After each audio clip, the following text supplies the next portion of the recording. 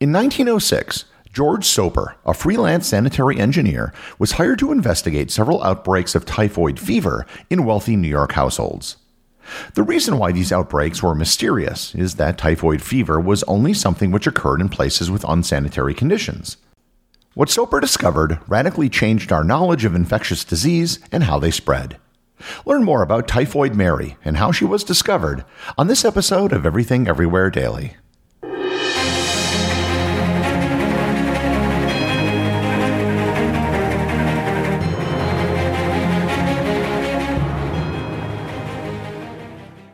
This episode is sponsored by Heaven Hill Bottled and Bond Bourbon.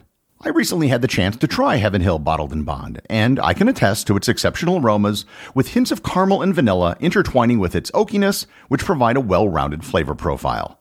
Taking a sip is akin to experiencing a piece of bourbon history firsthand. Heaven Hill Distillery may be America's most quintessential bourbon distillery. Established in 1935 after the end of Prohibition, the distillery was established by the Shapiro family and has remained a family-owned distillery to this day. In 1897, Congress passed the Bottled in Bond Act, which set forth strict rules for any bourbon labeled Bottled in Bond. Heaven Hill Bottled in Bond Bourbon goes beyond the stringent requirements of the law by aging its bourbon for 7 years, not 4. The end result is a gold medal-winning bourbon that truly stands out. Available nationally, look for a bottle at your local store. Heaven Hill Bottled in Bond.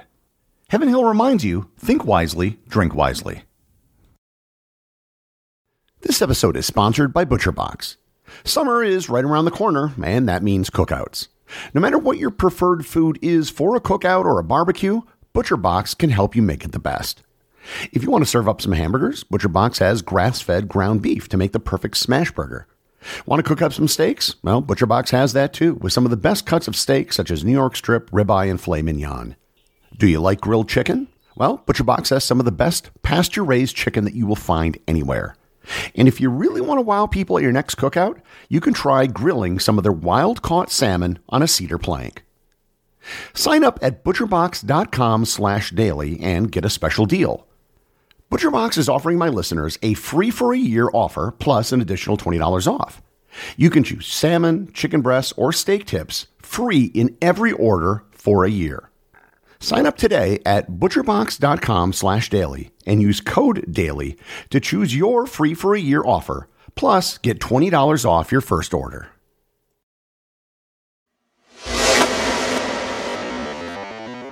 Typhoid fever is a bacterial infection caused by the Typhi variant of the bacterium Salmonella enterica. It is a highly contagious disease that's transmitted through contaminated food and water or through direct contact with an infected person. Symptoms of typhoid fever can include high fever, headache, abdominal pain, diarrhea, and a rash of flat rose-colored spots. In severe cases, complications such as intestinal bleeding, pneumonia, or meningitis can occur. We don't hear much about typhoid fever anymore, which is a good thing.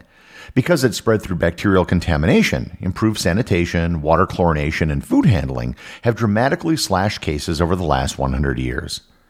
While typhoid fever hasn't been totally eradicated, it mostly only occurs in developing countries with poor water treatment, and the disease can be treated with antibiotics if caught in time. This, however, was not the case at the start of the 20th century. Typhoid fever was a disease that affected and killed millions. Such notable people as President William Henry Harrison, Wilbur Wright, and Prince Albert all died from typhoid fever. Typhoid fever had been around for ages. The plague of Athens, which occurred in 430 BC, was believed to have been a case of typhoid fever.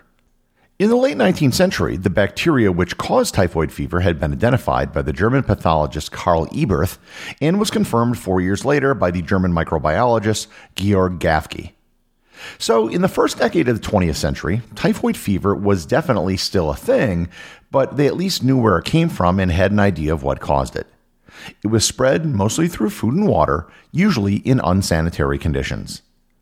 In August of 1906, a wealthy New Yorker by the name of Charles Henry Warren rented a house in Oyster Bay, Long Island, where his family could spend time in the summer. In a one-week span between August 27th and September 3rd, 6 of the 11 people in the family came down with typhoid fever. The doctors in Oyster Bay found it perplexing because this disease almost never appeared in the well-to-do community of Oyster Bay.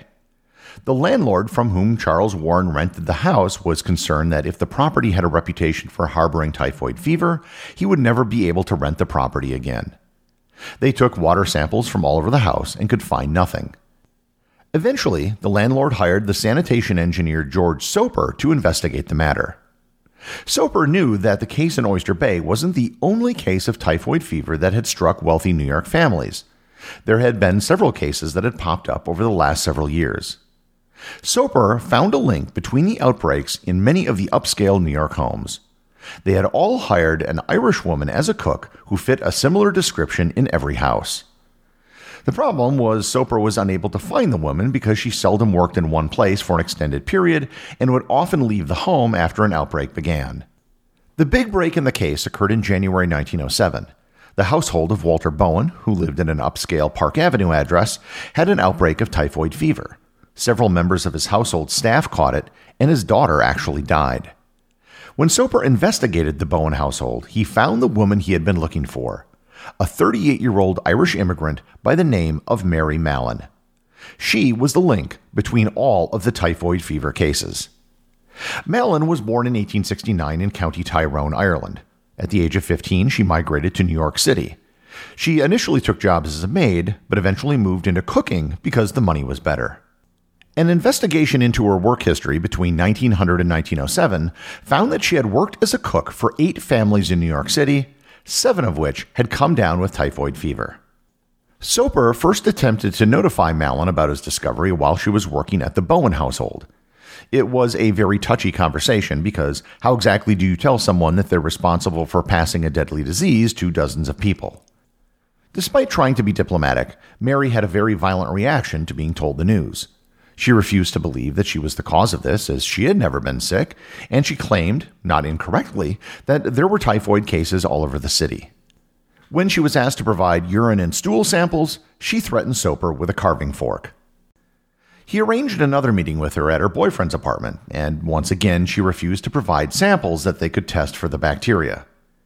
Given his concern about Mary further spreading the disease, he got the New York City Department of Health involved and told them about the results of his investigation. As a result, the New York City Department of Health arrested Mary Mallon as being a threat to public health and safety. She was forcibly taken away in an ambulance by 5 police officers who had to physically restrain her. She was taken to a hospital where she was forced to provide stool samples.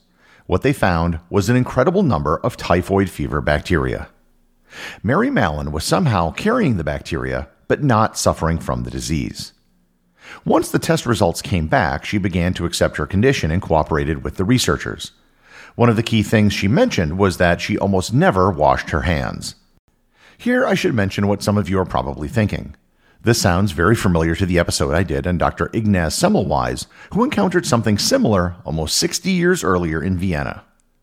Despite the mounting evidence, the germ theory of disease still wasn't universally accepted at this point. In March 1907, she was sentenced to involuntary quarantine at Riverside Hospital on North Brother Island in the East River of New York, located between the Bronx and Upper Manhattan. Riverside Hospital was built as a quarantine hospital. It wasn't prison, but it also wasn't not prison, if you know what I mean. Soper wrote an article on his findings for the Journal of the American Medical Association about Mary. That article was picked up by local newspapers and tabloids who coined the phrase Typhoid Mary. The forced quarantine of Mary was controversial at the time. Not all doctors agreed that she should be isolated. Rather, they felt if she just learned to take certain precautions, her condition could be treated. Mary herself never really believed that she was a carrier. She arranged for an independent analysis of her samples, which came back negative, as did a quarter of the samples taken while she was in quarantine. Eventually, after 3 years of isolation in February 1910, she signed an affidavit that she would stop being a cook and would take other precautions and was released. No one was sure where she got the money to pay for her legal fees. One persistent rumor was that it was the media mogul William Randolph Hearst who paid for it. After being released, she took a job cleaning clothes instead of cooking, which paid significantly less than what she was making before. Eventually, desperate for money and on the edge of poverty, Mary returned to the world of food preparation. She used fake names to avoid detection. She couldn't work for upscale homes anymore, so instead she began to work in the commercial food industry. She took jobs cooking at hotels and restaurants. and pretty much everywhere she worked, there were outbreaks of typhoid fever. Soper tried to track her down again, but had a difficult time because she changed jobs frequently and used different aliases. In 1915, there was an outbreak of typhoid fever at the Sloan Hospital for Women. When Soper was called in to investigate the outbreak, all the signs pointed back to Mary Mallon. This time, the police managed to find Mary, who was traveling to Long Island to deliver food to a friend. She was returned to North Brother Island, but this time her stay was quite different. She ended up spending the next 23 years of her life on the island. She was eventually given a small cottage on the island and was given a job as a laboratory assistant. Mary suffered from a stroke in 1932 and died in 1938 at the age of 69. 26 years of her life was spent in isolation. 9 people attended her funeral. In hindsight, we can see that Mary Mallon was the first person identified as what we would now call an asymptomatic carrier, also known as a super spreader. The bacteria, it was believed, lived and grew in her infected gallbladder. She may have had it her entire life, as her mother had typhoid when she was pregnant. However, for whatever reason, she never suffered from the symptoms of the disease. The number of cases of typhoid fever and the number of deaths she was responsible for varies widely. On the low end, there may have been just 3 deaths, and on the high end, perhaps as many as 50. After Mary was put into isolation, typhoid fever cases would still periodically appear. During her isolation, another 400 asymptomatic carriers of typhoid fever were found, but none of them were put into isolation like Mary Mallon. One of the lingering mysteries was how she was able to spread the disease when the high temperatures from cooking would kill the bacteria. The answer may have lied in one of her signature dishes, peach ice cream. The dessert was never cooked, and it could have been the vehicle of transmission. The case of Mary Mallon has been debated by ethicists for over a century. She had no idea that she was the carrier for the disease, and in fact, the very idea of an asymptomatic carrier didn't even exist before she was arrested. By almost any measure, she lacked malice and would be considered innocent if the case had come to court. However, after her release, she knew very well what she was doing and what could happen, and the disease spread yet again. The case of Mary Mallon helped researchers better understand just how diseases were spread and helped introduce the concept of superspreaders. Today, most people have heard the term Typhoid Mary, and it's used to describe someone who unwittingly causes harm. But few people know the story of the actual woman who spread the disease and how she was discovered. The executive producer of Everything Everywhere Daily is Charles Daniel. The associate producers are Thor Thompson and Peter Bennett. I just want to thank everyone, including the show's producers, who support the show over on Patreon. If you'd like to support the show, just head over to patreon.com, which is currently the only place where you can get show merchandise. Also, if you want to talk to other listeners about the show, head over to our Facebook group or Discord server, both of which have links in the show notes.